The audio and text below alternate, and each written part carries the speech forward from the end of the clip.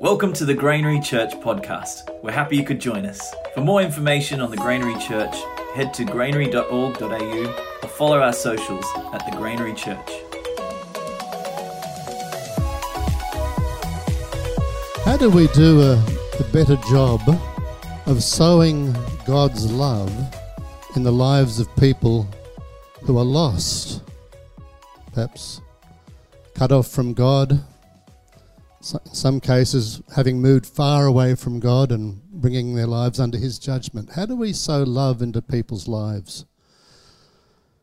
I had a friend who told me that he became a Christian in his late teen years, and one of the first things he did was to write to all of his relatives and tell them that if they didn't put their trust in Jesus, they were going to hell. His father, who was a sea captain and an unbeliever, wrote back to him and said, "Son, if you want to persuade us to share your newfound faith in Jesus, that's probably not the best way of going about it." How do we go about doing a better job than my mate did? He ended up becoming a principal of a theological college and a famous theologian, and a very loving man, but he didn't have a very auspicious start. How do we reach out and sow God's love into the lives of people who are lost? The answer to every question that is ever asked from the front of a church is Jesus. That's what kids believe anyway. And Jesus was he was a master craftsman. He was an expert in finding and bringing home people who were disconnected from God and who knew that their lives were under God's judgment. And what I'd like us to do this morning is to look over our Lord's shoulder, listen to what He said, and watch what He did, so that we can do a better job of playing our part in His rescue mission. Let's begin then with what Jesus said. And we're looking at some snapshots from Luke chapters 18 and 19. And I think that these incidents were probably taking place in the last 2 weeks before He was executed. He's on His last journey towards Jerusalem. And there's an urgency about what He says and does. Luke chapter 18 verse 9. To those, or to some who were confident of their own righteousness and looked down their noses at everybody else, Jesus told this parable, this story. 2 men, one a Pharisee, the other a tax collector. Pharisees were rule keepers, at least they thought they were, and in this case, tax collectors were, well, this one at least, was a rule breaker, and he knew he was. The Pharisees, on the whole, were proud of their religious pedigree and their moral performance, which earned them enough heavenly frequent flyer points to get themselves into God's kingdom. This one was no exception. Standing up in the temple, looking upwards, he says, "Thank you, God, that I'm not like other men. Robbers, evildoers, adulterers, or even like this tax collector. I fast twice a week. I give away 1/10 of all that I earn. What a good boy am I." Rule keeping is one of the most common religions in the world. Whether it's doing whatever we can to earn God's approval, or the approval of the gods, or of the ancestral spirits, or simply keeping the fashionable rules of secular society. And it can either lead to pride, or it can lead to despair. I was a rule keeper from my earliest age. I remember at the age of 8 saying to my Uncle Richard, who was an avowed atheist, "Uncle Richard, if you live a good life, you'll go to heaven when you die." Do you see what I was doing? I was taking the whole weight of my eternal future and placing it upon my 8-year-old shoulders. It was a dumb thing to do. By the age of 15, I knew that I was in deep trouble. I'd not lived a good life. There were things I'd said and done that I was thoroughly ashamed of and that I knew that God would not be pleased with. I thought, how do I make up to God? Now, Enid Blyton, in her Enchanted Woods books, once said that you have to do 100 good things to make up for one bad thing. Well, that was beyond me. So I thought, I was in bed, and I thought, I'd heard about Jesus suffering, and I thought, how do you suffer when you're lying in bed? At my age, it means not taking enough magnesium tablets and getting a terrible cramp. But back then, I thought, I'll hold my breath till it hurts. So I took a deep breath and I held it until it was impossible to hold it any longer, and I was in agony, and then I breathed it out and took a few breaths to catch up. And I thought, that was really dumb. That achieved nothing. What do I do? The tax collector in Jesus' story knew that there was nothing he could do. Tax collectors in the land of the Lord Jesus worked for the Roman authorities and exacted money, either by extortion or sometimes cheating, but exacted money on behalf of the colonial authorities from their fellow Jewish citizens, countrymen and countrywomen, and they were regarded as being worse than unbelievers. He knows there's nothing he can do. So standing in the temple, he bows his head and he says, God, have mercy on me, a sinner.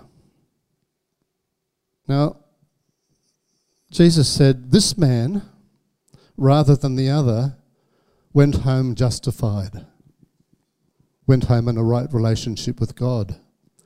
Jesus is saying that rule keeping does not work. It's a bit like trying to catch a bus or using a bus to drive to New Zealand. Not sure that many of us have thought of trying that, but it's the wrong form of transport. It won't get you, the best of buses would not even get you to the breakers at Nobby's Beach. We're all rule breakers. And if we're going to find our way into God's acceptance and presence, there needs to be some other form of transport. And it's the transport that God provides. It's his mercy and kindness and loving grace. And that is what is extended to the man in this story. Now, I've been sharing the story that Jesus told. And stories have this way of getting past our natural defences and either warming our hearts or getting under our skin. This would have got under the skin of the God police. This would have been another nail in Jesus' coffin. How dare you suggest that people like that are better than we are?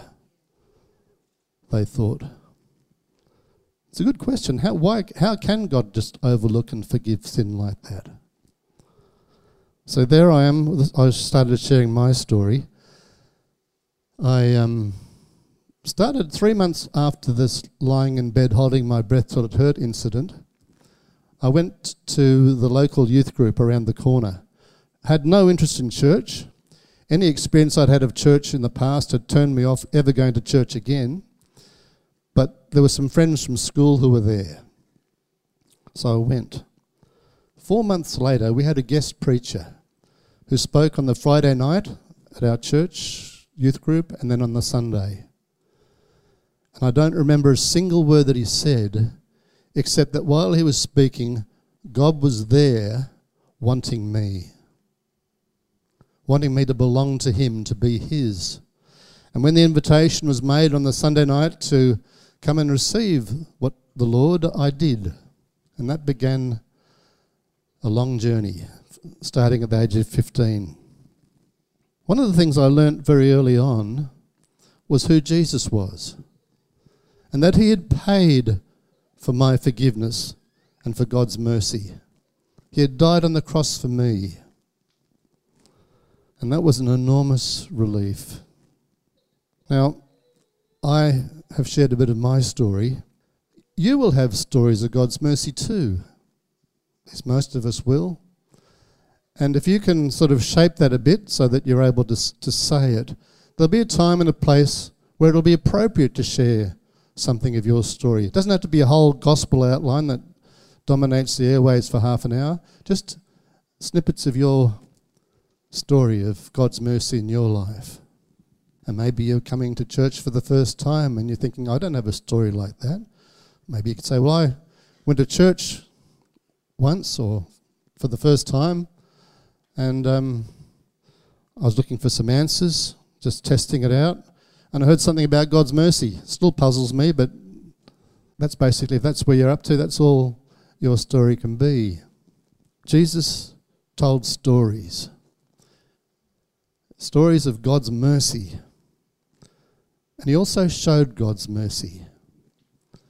And I'd like to look at two incidents in Jesus showing God's mercy. The first is the one of the blind man, and Josh Irwin gave a fantastic sermon 2 weeks ago about the God who listens. And I'm not going to repeat that, but his sermon and my sermon sort of intersect just for a couple of minutes. And the story is of a man called Bartimaeus. Luke doesn't tell us his name, but Mark does. And I'm going to read to you from the ABBV. That's the Australian Bush Ballad version. The world looks dark from where I sit. My eyes don't work, you see. I'm cold and poor with little food. Can someone please help me? When Jesus walked along that road with people crowding round, Bartimaeus shouted as he sat there on the ground, "Help me, Jesus, Son of David. I need your expertise. King of kings and Lord of lords, have mercy on me, please." "Shut up, Bart," the people said. "Don't disturb the teacher. He's here to help the best of us, and your life does not feature." But Jesus smiled and called him near. "You need something, my friend? Please, Lord Jesus, help me see. I want the dark to end." "Up you get," the Lord replied. "Your faith has made you well." Straight away his sight returned. Wasn't hard to tell. Bart leapt up onto his feet. He sang and danced with glee. "I'll follow you along the road. Oh, Lord, you've set me free. I'll follow you along the road. Lord, you've set me free. Woohoo!"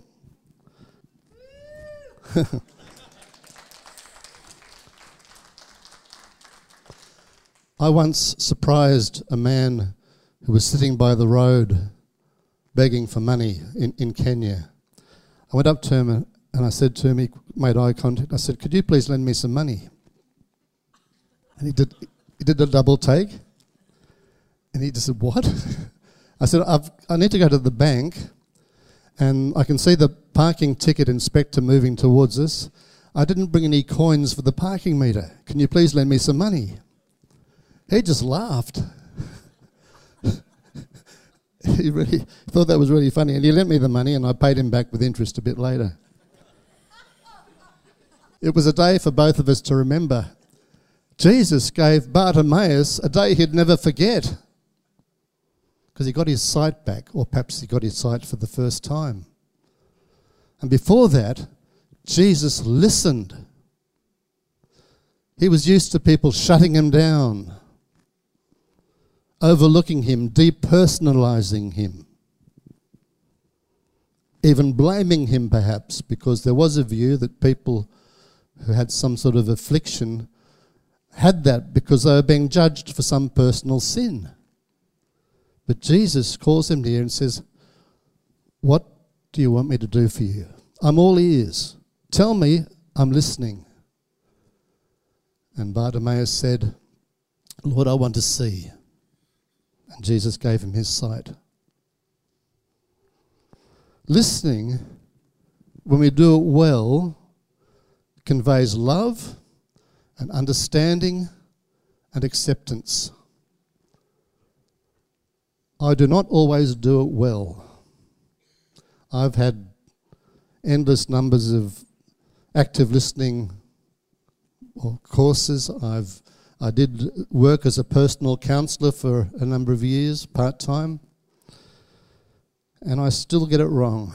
I was at a party recently, a birthday party, and I sat down at a table with some people who were roughly my adult children's age, just to see what would happen. It didn't take long for the person opposite me, a man, to say, "Are you a believer?" Oh, where did that come from? Are you a believer? Well, we got talking a bit, and it became clear that he was not a believer. And as we talked even further, he said, "How can you believe in God and have been a physics teacher at the same time?" It was just beyond him. And I gave some standard arguments. But what I should have done was to listen. I should have said, "So for you, there's a conflict between believing in God and being a scientist." And let him sort of talk about what the issue was. I didn't. In the end, I told him a bit of my story. I said, I guess the real reason I believe in God, or the main reason, is because I've known him for the last 56 years. I've known him since I was 15. And a bit later he said, "It's interesting you should say that, because my grandmother, whom I love and respect, or loved and respected, she was then dead, she was a Christian, and she used to talk about knowing God." It's interesting that you should say that too. Clearly God's at work in this man's life, and I pray that he'll bring someone else to intersect with his life and that he'll come to know the Lord. Listening is a gift of mercy. It's not always easy to do. And the Lord did it well. Sometimes when I'm praying for people, I'll say, "What is it that you want the Lord to do for you?" And that'll help me to avoid preaching in my prayer or giving advice in my prayer or praying for the wrong thing. Listening. And the other example of the Lord sowing mercy into the life, sowing mercy or showing mercy to someone, is the story of Zacchaeus in Luke chapter 19. Zacchaeus was a very short man. He was also a very powerful man. He was a chief tax collector. And chief tax collectors would often use other people to do their dirty work for them. Debt collecting, threatening, perhaps threatening violence or using violence. By that means, Zacchaeus had become an extraordinarily wealthy man, and probably the most hated man in Jericho, or one of them. Being short, he wanted to see Jesus when Jesus walked past. And he couldn't, so he climbed a tree. And I'm going to read to you from the ABBV again. Zacchaeus was a little bloke, and short of friends as well. A rip-off merchant taxman who'd sold his soul to hell. And then, one day, a turnaround. Zach scrambled up a tree. Jesus Christ was passing by, and this he had to see. "Come on down," the Lord called out. "You and I should meet. I'm going home to your place. Let's have a bite to eat." People stood and shook their heads. They couldn't take it in. He's having dinner with a man who's famous for his sin. Zacchaeus' heart began to melt. Such love he'd never seen. Wow, if you can take me as I am, I guess I should come clean. Half of my possessions I'll donate to the poor, and if I've cheated anyone, I'll pay them 4 times more. I'm just going to press the pause button on that poem. We'll come back to it a bit later. I just wanted us to notice something that Jesus did very publicly, and no doubt offended many people. He accepted Zacchaeus. He showed public acceptance of Zacchaeus. He wasn't agreeing with Zacchaeus or affirming his ungodly life that he'd lived, ripping people off. And he accepted Zacchaeus by inviting himself to be a guest at Zacchaeus' home, which would necessarily have entailed eating and drinking with Zacchaeus. And to do that was a sign of fellowship and togetherness. Another nail in Jesus' coffin. He was known to be a friend of sinners. He went to parties, and the God police were deeply offended by that. Secondly, notice that Jesus accepted Zacchaeus before he repented,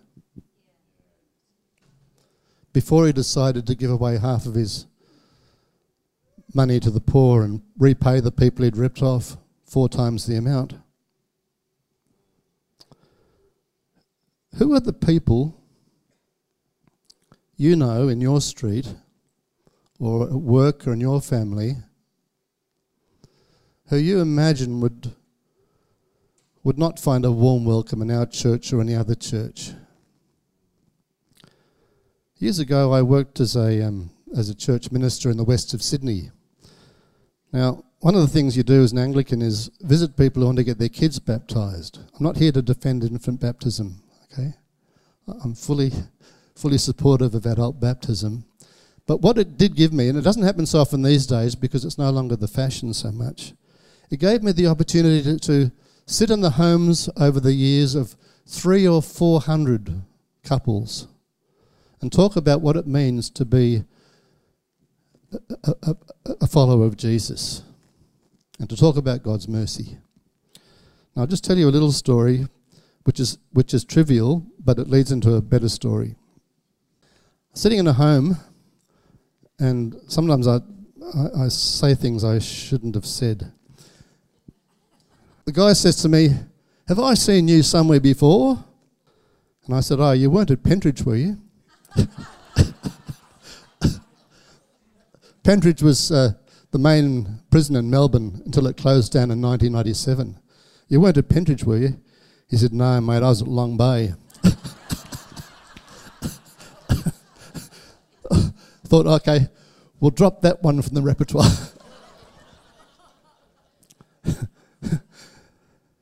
Ironically, a few years later, at another church, one of our members used to come to church with an electronic bracelet around his ankle. He was coming to the end. His name is Patrick, and he doesn't mind me. He's very public about this. He's spoken in churches. But Patrick was coming to the end of an 18-year sentence, which he served in Long Bay Jail for murder. He had taken the life of another man. And early in his incarceration, he had met with the chaplain at the prison who had shown him great love and mercy and care, gave Patrick a listening ear, accepted Patrick and shared with him the good news about Jesus. And Patrick had become a thoroughly converted Christian. He grew as a Christian.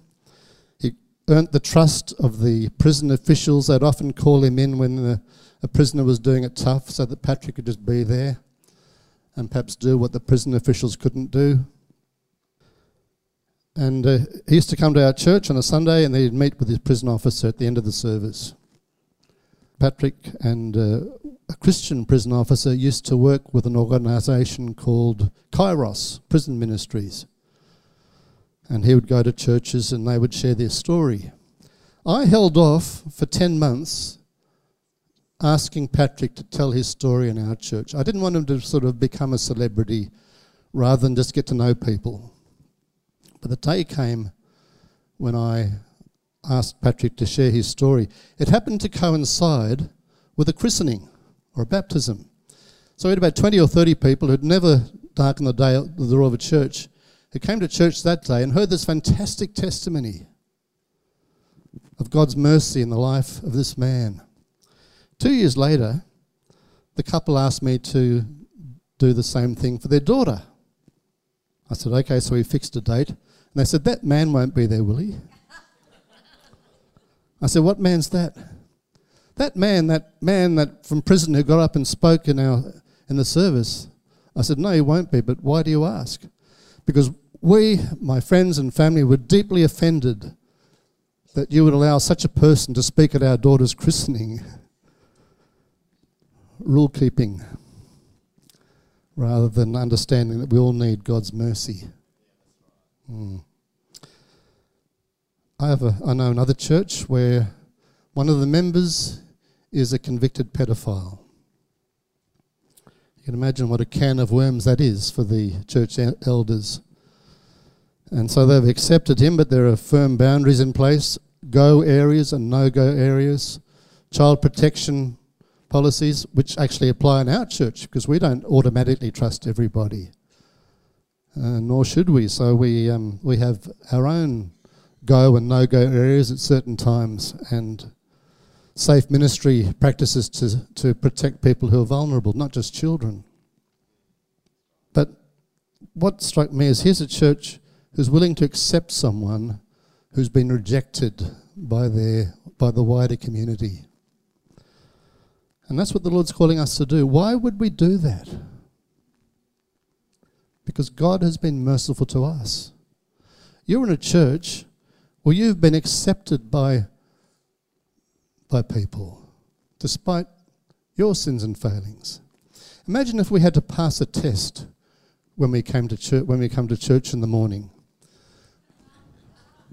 This is not a polygraph, a lie detector. It's a hamartiograph. The Greek word for sins is hamartia. Okay, so this is detecting our sins, particularly those ones that we still struggle with after 10, 15, 20, 50, 60 years of serving Jesus. The areas of our weakness, perhaps addictions, temper, whatever it may be, that we still find ourselves seeking God's forgiveness, still confessing to him. If you had to sit a test like that, how many people would be in church this morning? None of the staff would be here. The Lord Jesus came to visit, there'd be nobody here. We're called to show acceptance and love and mercy. St. Paul says, I think it's in Galatians 6, if one of you is caught in a sin, you who are spiritual should restore them gently. It's not a place for oppression, a place for mercy, and kindness and understanding.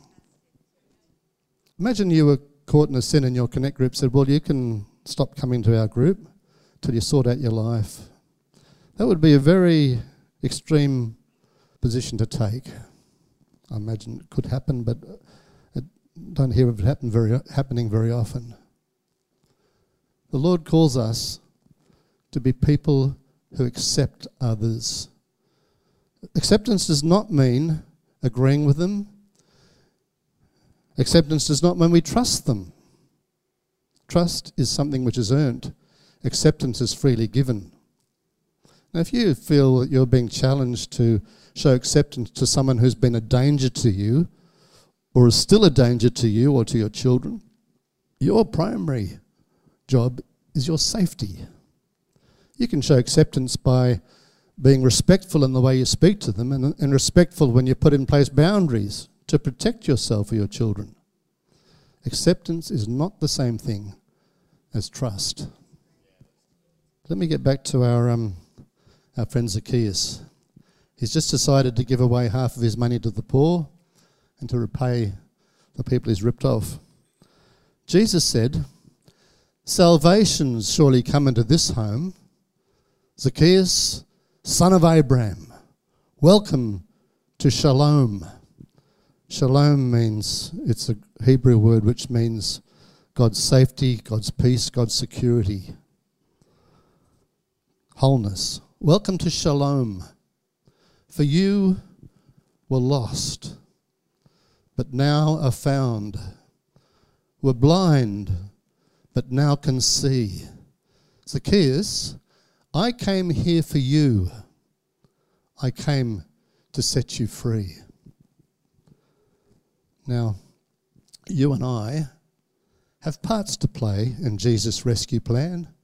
He'll use us if we're prepared to do the things we can, like praying, listening, accepting others, opening up our homes, or even standing up in church, reciting Aussie poems.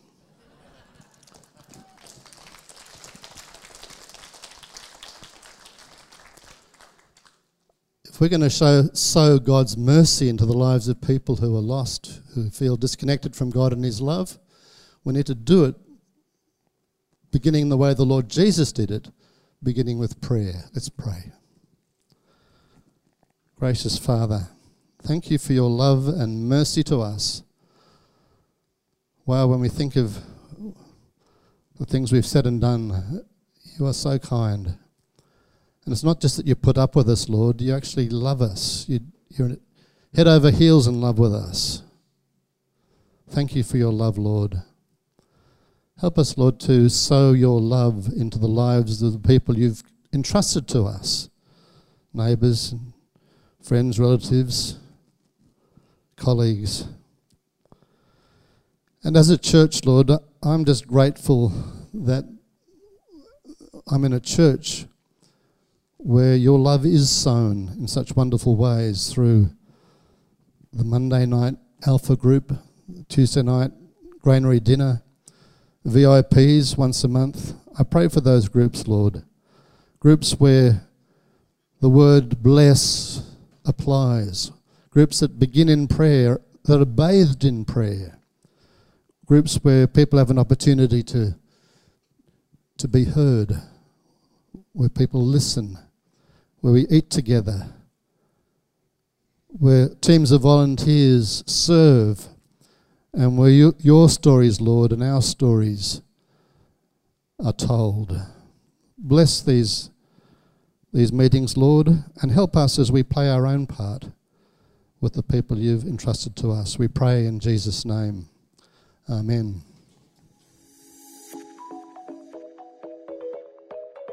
Thank you for listening to our Sunday podcast. If you enjoyed it, either subscribe or follow on the podcast app that you use to keep up to date on when our next Sunday podcast gets released. Have a safe and blessed week.